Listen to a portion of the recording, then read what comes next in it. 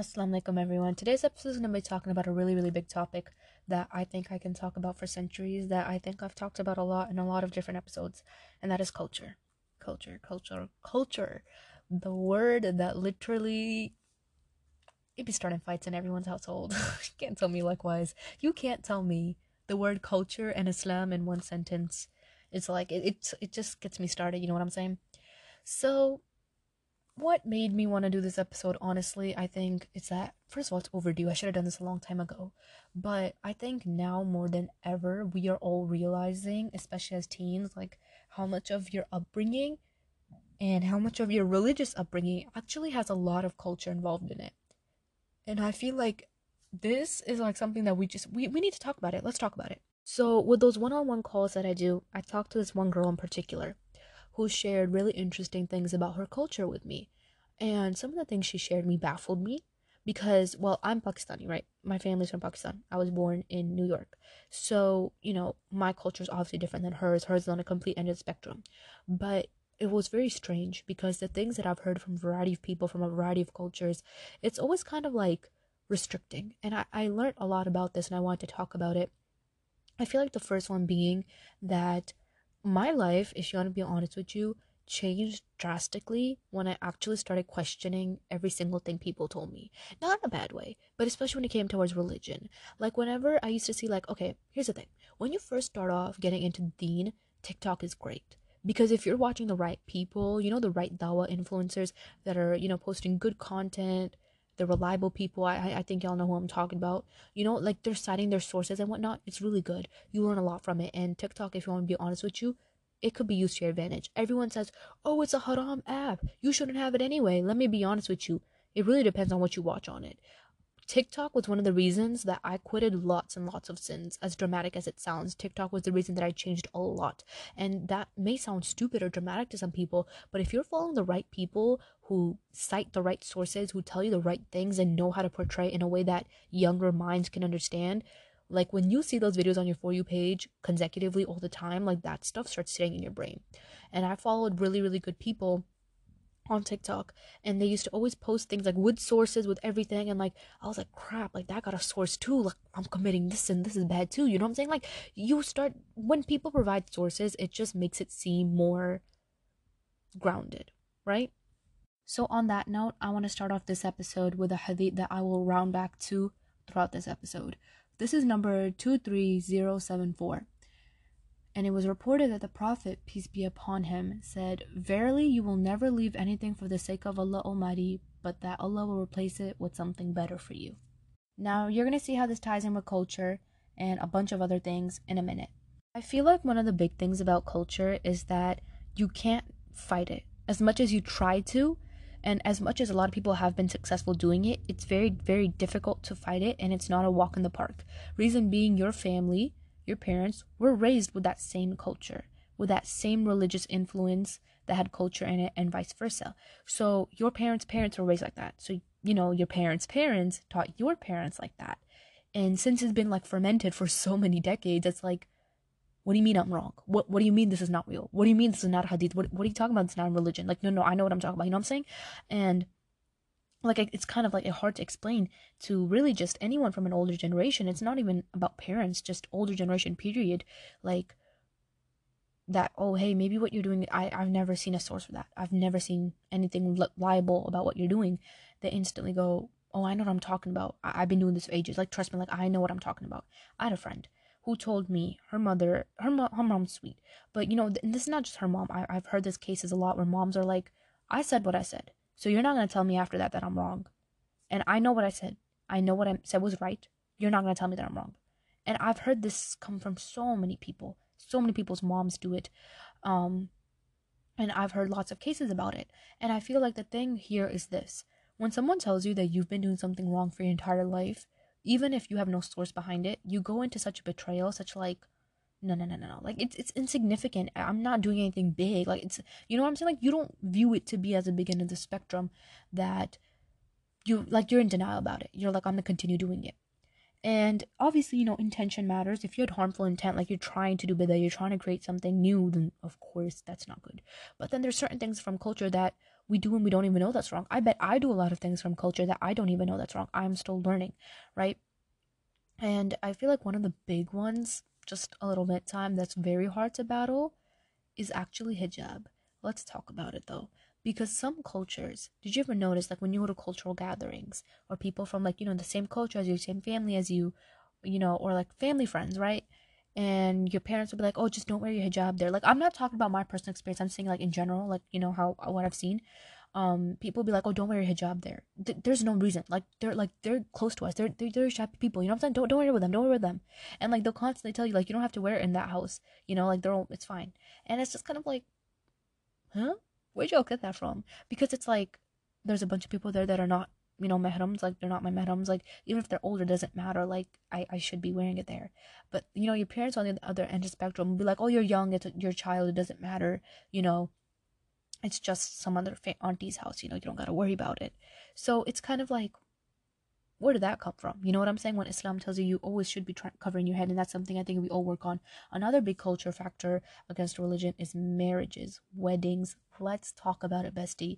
First one being that the actual wedding itself. Oh my god, I don't even know where to begin with this.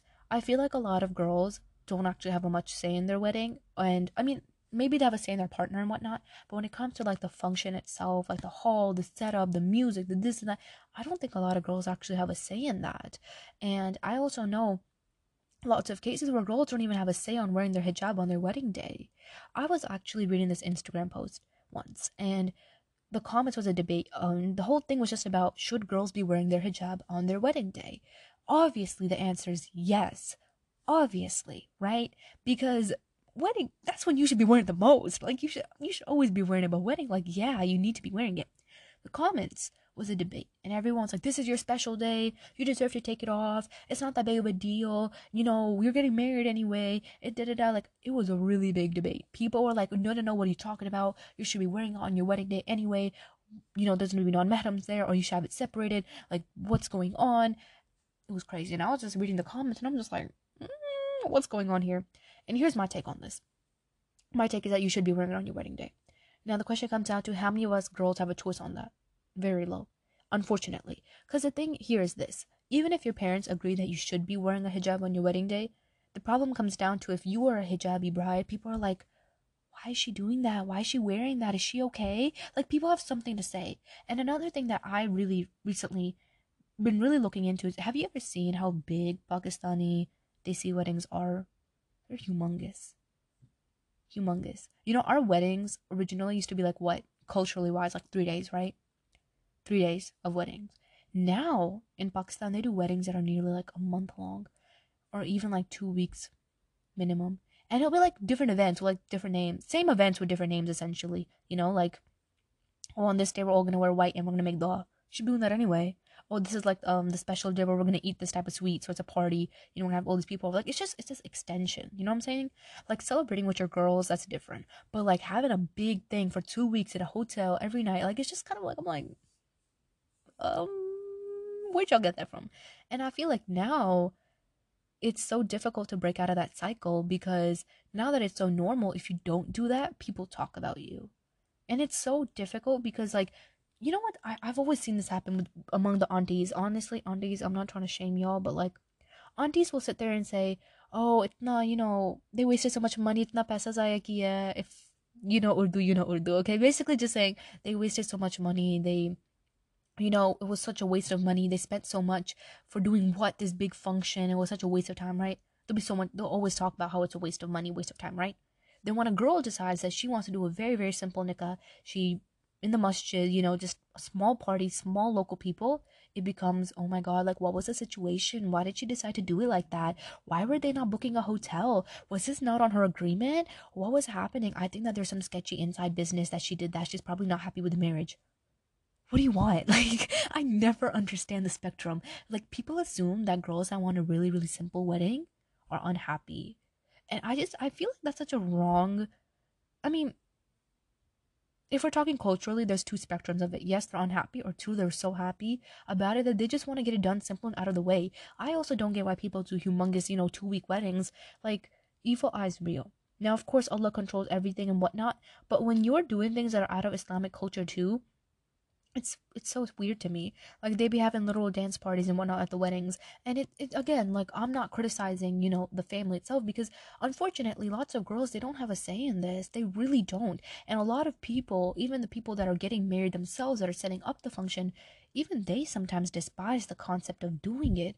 But the problem is where cultural requirements come in, where it's kind of like you have to do it. Like you're getting married, like, oh, you're an only daughter, you're an only son, this is your oldest child, you're getting married, like you have to do it, you know what I'm saying? And it's like the pressure, and it's also like if you don't do it, people are going to go on about it forever, you know what I'm saying? So it's kind of like a burden that people do just to get rid of it. So they'd be like, oh yeah, I had a fancy wedding, yeah, I invited everyone that I know, that I don't even know, that I met one time at like the car shop. I invited everybody, you know what I'm saying? And it's like a force. So then I feel like the actual concept of marriage is like gone in the dust, because it's more like, hey, I'm showing you, this is my wedding, this is how much my parents spend, this is what I can do. And it turns into something completely different. And I think the other thing is like a lot of girls that actually don't even get to enjoy their big day, because you're just thinking like, wow, that's a sin. And now I'm playing music, 400 people invited, and they're all listening to it, and then that, and then that. It's like you don't have much of a say, but it's also like, you're just doing the mental calculations. I knew someone recently who got married, mashallah, and I hope that it goes successful for her because she's so sweet. But she wore her hijab on her wedding day. And when I saw the pictures, that was one thing I definitely talked to her about. I was like, I'm so happy that you decided to do that because it looks so good on you. And she was saying to me how she just doesn't even feel like herself without the hijab. And I was like, mashallah, man. May Allah make us all like that. But, like, I was like, see, and she looked so good. And I was like, that's my point. You know what I'm getting? Like, y'all have this standard that, the women, especially Desi culture, but like, you gotta go there, get your face beat by the parlor, bro. Beat. You're not even the same person when you leave those parlors. Another thing like we talk about in Islam a lot is like how marriages and things like that, like they should be simple. And that is something that I feel like we've completely thrown in the dust. Even with the discussion of like meher and stuff, I just feel like that's something that we've thrown in the dust completely, because it's kind of like you want to do more, you want to be extravagant. But a lot of the times I've noticed people that are getting married and they have these extravagant big parties are really irritated. They're in the worst moods of their life because, they've been planning this all out, the hotel, the this, the that. They spent all this money for people to come, eat the food, and say, oh, it was so bad, I didn't like it, it was overly salty, it was overcooked. Like, I'd much rather feed people that are like, homeless or hungry, like charity, you know what I'm saying? Like, do something better than feed a bunch of people that are going to complain about it. You get my point? It's just kind of like, what you here for? And it's unfortunate because it's all culture. It's all culture. You don't find this in Islam, and it's so hard to break free from that. And I feel like that's one of those things that no matter what you try to do, the people that want to understand your perspective understand it. And the people that don't want to understand it, they just don't. And I feel like one thing that obviously always helps is being really honest about your ground and communicating and being very firm about the fact that, like, okay, this is what I want and I'm not going to do anything outside of that. Now, of course, us as girls, we can try our best to do that. And of course, at the end of the day, parental or even just anyone from the older generation's pressure in regards to family, that's a whole other different discussion. If you don't have a say in it, then inshallah, you won't be punished for it. But I feel like one thing that I wanted to connect with this issue is I know that a lot of girls also have, this cultural belief that women can't be going to the mosque a lot. Women can't be even stepping foot outside the house. Women can't be getting an education. I was watching this video, and women can get therapy. Let's talk about that.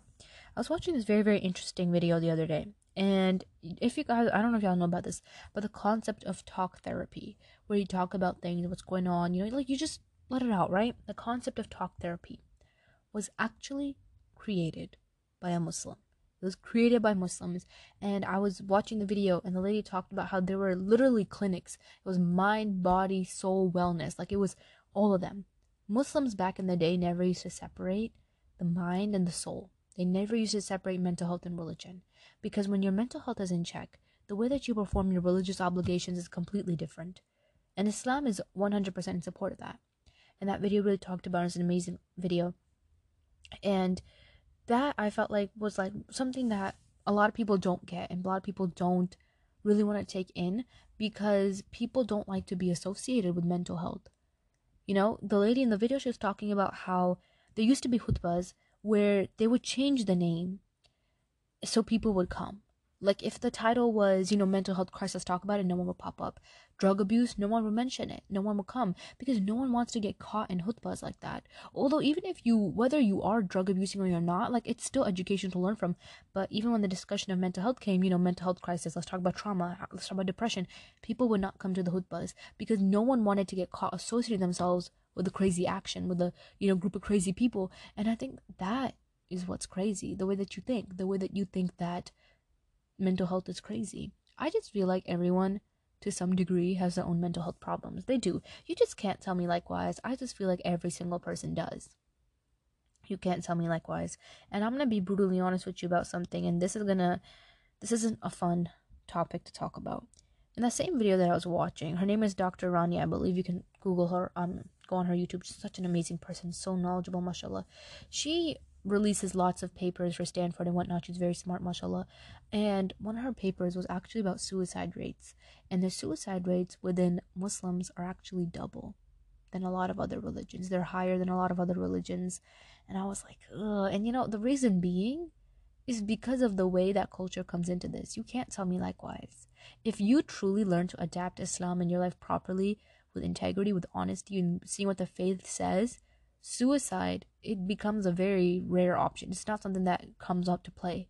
But it's the factor of culture, the factor of how people treat you, and all of that stuff that drowns people, literally. And one interesting thing that I took away from that video as well that I want to mention is that suicide is 100% preventable. 100%. People have a debate about this. People say it's not. It's 100% preventable. Because when you know that someone's about to commit suicide, there's a lot of things you can do to prevent it. And even though it may not be firsthand amazing, it may not cure everything, but when you adjust the belief into someone that you're Muslim, but that doesn't mean you can't get help. That doesn't mean you can't go to therapy. That doesn't mean you can't do, mind, body, wellness, soul, whatnot. That doesn't mean you can't do those things. I feel like it makes a really big difference. But people have made it seem like you can't do that. Muslims were literally the people that created things like that. We value mental health so severely, but our culture has made it seem like there's a very big stigma around it. I read this CBS news poll thing for my psychology class, and in the poll, there were like different percentages. So many people, I think it was nearly 60 something people, it was very high. Lots of people feel like there's a very big stigma around mental health. And regardless of how much we talk about it on social media and, in these little clubs and conventions, it just seems like it's a culture that refuses to break. I want to share something else really interesting with you guys that was floating around in my brain. So you guys know that I do classes, right? And then every month it's something different, right? So every month is kind of fun for me because I get to pick a topic. I get to research a topic that I feel like other people also like, right? So I picked how to heal through a heartbreak for April because it's also Ramadan, and then heal your heart, whatever, right? So the first week is about Quranic ayahs and healing your heart. The second week is about hadiths and healing your heart, and then the third week is about psychology. And I read this article in regards to psychology when I was making the week 3's PowerPoint, and I read something so interesting in there, and I want to share it on here because it was pretty tearful. It was kind of controversial too. So a lot of people are actually against the concept of this thing called faith healing. People hate the concept of faith healing. Reason being, a lot of psychologists say that this is nothing more than a placebo effect, and it is nothing more than you manipulating your brain to imagine and assume that, oh, I'm healing, I'm getting better, yeah, God will fix it for me, God fixed it, and that's why I'm better. And it's like a manipulation that you play with yourself where you don't put any tactic in it, you don't put any work in it, and it's nothing more than just a mere placebo manipulative effect. Correct. So this is what the article is essentially talking about. And this was so interesting that I included it in the PowerPoint I talked about it, so I'm just going to share it with y'all. So yeah, a lot of people are against faith healing, and a lot of religions, obviously, if we're talking from a religious perspective, I think no matter what religion you believe in, we all believe God heals, right? I think we can all agree on that. We all believe God heals. But now here is where the things get different. Some religions, their faith is just like, oh, you know what? God will heal me no matter what. Nothing, I don't have to do crap. God will heal me. It'll be great. You know what I'm saying? And I have faith. I have firm faith that God will do it for me. And since I have so much faith, he'll do it for me, right? And I do believe that to an extent, a part of me does kind of feel like that's more of a manipulation tactic where you're believing that I'll just get healed without doing anything. I can continue to stay in a situation that hurts me because I know God will heal me, so it's okay. And I feel like this is kind of you being your own enemy. You're stabbing yourself 100 times, and then being like, God will put a band-aid on it for me and I'll stab myself again. Because at that point, it's, if you're not taking an initiative, it is kind of just you manipulating yourself. And I know that may sound harsh, but that is what it is. So yeah, a lot of psychologists, they're really against the concept of faith healing because it seems nothing more like a mere manipulation and like a placebo effect, because you're forcing yourself to believe that, oh, I can stab myself 100 times, stay in the same place that hurt me, and I'll still heal because I believe in God. And this, in my opinion, yes, it is kind of like a manipulation tactic. But when you look at what Islam tells you in 13:11 in the Quran, Allah says that He will not change the condition of anyone unless they change the condition of themselves. And this completely throws in the garbage what I mentioned earlier about how psychologists like to be against the idea of faith healing because they think it's like a placebo effect. However, when we discuss Islam into the picture, it's completely different, because God is specifically telling you that you have to try to make an attempt to change your own life first, whether that's through a small intention, a small action, a small habit, letting go of something, just trying something small. And God's help will inshallah come, and He will inshallah heal you as well. So this, I feel like, really puts into perspective that faith healing has a lot to do with the faith itself. Like psychologists, I was reading the article and psychologists were literally going crazy about it. They were going absolutely crazy, saying faith healing is the worst thing that you can do for yourself. It's manipulative. It's nothing more than a placebo effect. It's, gaslighting yourself. But I think faith healing has a lot to do with the faith itself, because if your faith is telling you that you can stab yourself 100 times and stay in the same place and God will still heal you because you have faith, that does seem like a manipulation tactic. But in the Quran and in Islam, and in the Quran in 13:11, God tells us that He's not going to change the condition of anyone unless they change the condition of themselves, which means you have to take the initiative to want to heal.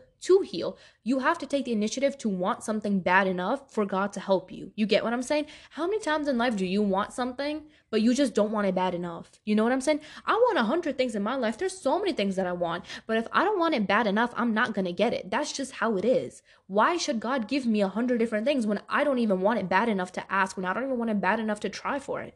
A lot of people want a lot of things, but the question comes down to how hard are you willing to work for it, and how hard are you willing to stay on the path of God even when your du'as may not get answered, when things may go off. How willing are you? So that was a really interesting discussion, and I want to tie this back again with what I began in the beginning in the discussion of culture, where I stated the hadith where if you drop one thing for the sake of Allah, God will give you something a lot better. And this comes back to that point, this same junction. So the question comes down to, what can you do? If you want me to be honest with you, I feel like fighting against culture and fighting against, the entire world and the entire society and the entire place where you live in, it is very hard. It's nothing less than a jihad. It's very difficult because you are fighting against norms and morals that people have established within a religion that they feel like it's unholy to let go. Some people have these own perceptions that you have to be doing this when you're praying, you have to be doing this when you read the Quran. And I'm not talking about the actual sunnah, the Islamic evidence. I'm not talking about that. I'm talking about the things that people have added because of culture. There's some culture, they said that the women, they can't even step foot at a mosque. And I'm like, what? There's genuinely some cultures where they're like, women should not even leave the house. They should not even be near the mosque. And if they're stepping their foot in the mosque, then their dads or their, male figures are doing a very poor job at controlling them.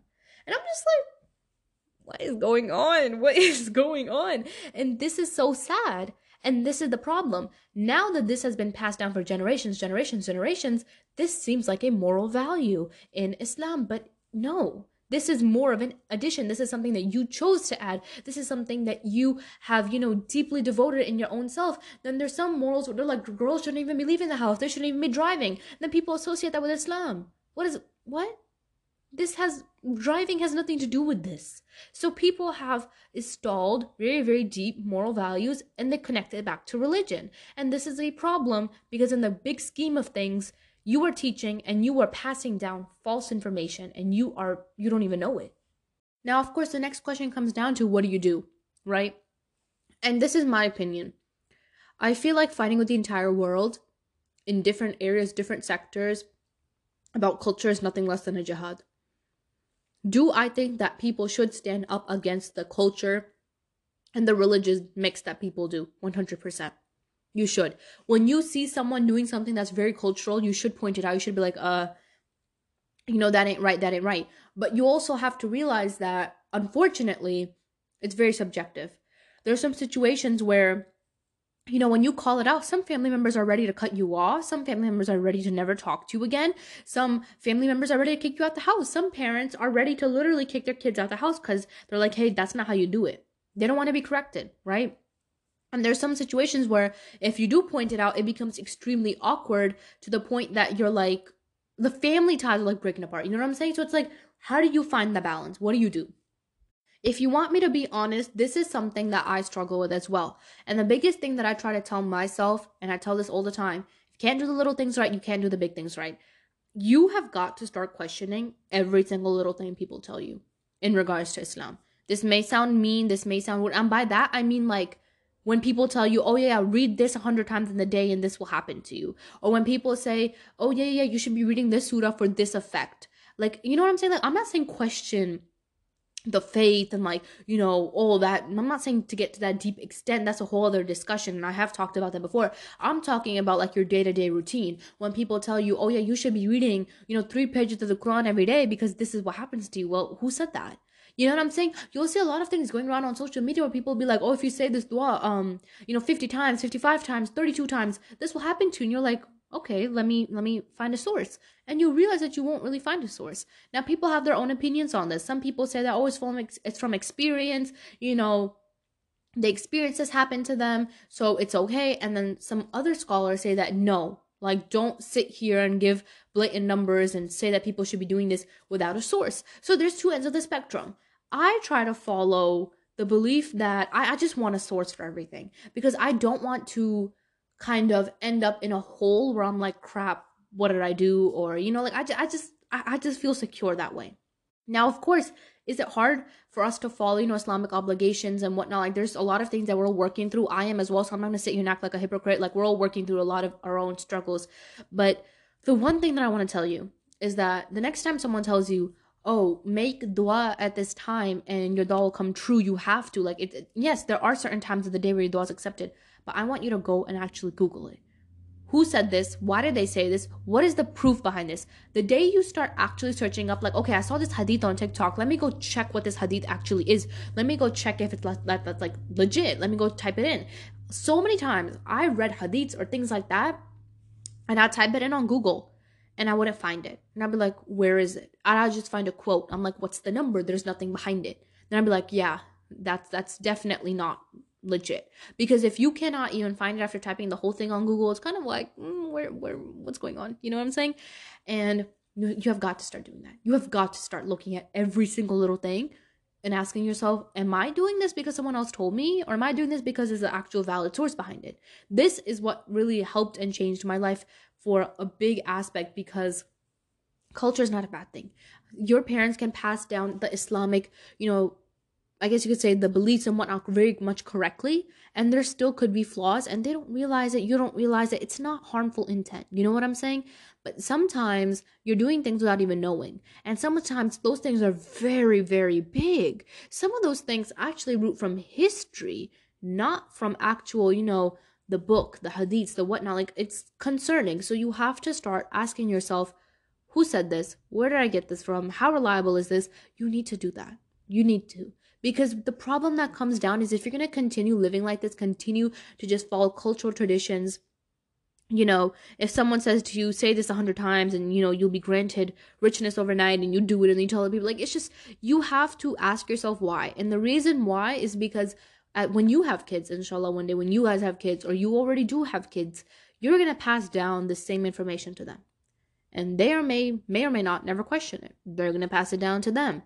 Or if you aren't going to have kids, you may pass this down to your friends. You may pass this down to, other people around you. There was this one in particular that I saw all over TikTok, and it was a big one. And I'm not going to say what it was or whatnot, because I don't want to, but it was like something saying how, from the seams of it, there was no source for it. And I was like, and it was everywhere. Like, lots of people were posting it. I, at one point, thought it was legit too. And I think I reshared it. And then when I realized, I was like, crap. And I deleted it. And that was one of the days. And I was like, okay, I should probably be checking. Now, again, coming back to the discussion, if you follow the right people on TikTok, I promise you, like, they'll cite their sources. They'll say the numbers. There won't be a problem. But you have got to be careful, because you do not want to consecutively spread false information either through socials or through generations. And I try my very best to be careful about this, because it is very, very pressuring to know that, okay, yes, some people follow me, not lot, but you know what I mean? Like, knowing that people follow you and they look at your content, you want to make sure that you're trying to say whatever's right. So I try to be very, very brief and honest, and I try to source everything in my Instagram captions, wherever, because I just don't want to be held liable like that. And in the past, I never thought it to be a big deal. May Allah forgive me and may Allah accept my effort, because I'm not trying to, my intention was never to do like bid'ah or anything like that. I don't think that's anyone's intention. It's an unfortunate series of events, really, but it's something that we all try and we should all really be careful of. Now, when the discussion comes outside of worship, when the discussion comes down to cultural marriages, cultural ways of running households, what do you do? One thing that I feel like is so rooted in Pakistani culture, so rooted, and I think this is really South Asian period, but everywhere really for the most part, but so much in Pakistani culture, is that women belong in the kitchen, women should be cooking, women should know how to cook, and if you don't know how to cook, it's like, what's wrong with you? Why do you not know how to cook? Are you like failing at life? Are you crazy? Why don't you not know how to cook? And then it's like, okay, right? And then it's like, women belong in the kitchen. Women should just be cooking. They should know how to take care of the whole house without ever crying out for help. They should never ever say that they're tired. They should never ever say that they're exhausted. They should never even act like being at home is a job. And that, it boils my blood. Because it's like, what basis are you speaking from? Like, first of all, and the way that they will like impose this and apply it and pressure it down, like it's like a religious duty, it shocks me. Yes, women take care. Women, are a very, very big part of households. They should try their best to, be helpful, just like men should. We should all be trying to help and take care of one another, whatnot. This is like a moral thing. You always should try to help and take care of people. But it shocks me when people are like, oh, you need to be knowing how to cook. Like, this is not a religion. Whoa, whoa, whoa, whoa, whoa. This has nothing to do with that. Unfortunately, I hate to break this to you. This has nothing to do with that. Okay? That is one thing that really gets my blood, because it's like, again, in my opinion, there's nothing wrong with knowing how to cook, knowing how to, take care of yourself, for yourself and for your future family, help, love, care for one another's, whatnot, right? But like, when people make it seem like if you don't know how to cook, you're gonna go to hell, I'm like the silence is deafening. Like, what are you on? Like, why are you even, I don't get it. And unfortunately, sometimes it's even older women that say things like that. And it's like, you were once like 19, 20, 21, 22, 25, maybe getting married. And you hated this culture. You hated the way that they always told you that. And now you're telling younger girls that because you're older, you're in your 45s, now you know how to cook, and you're telling other girls that. Like, why do they do that? Why y'all do that? I don't get that. It's beyond me, right? And they just make it seem like if you don't know how to cook, you're gonna go to hell. And it's like, I just don't get it. Because I feel like that imposition, the way that they like force it on women, like, well, if you don't know how to cook, you're useless. Like, you're garbage. Like, you are a waste of space on this earth.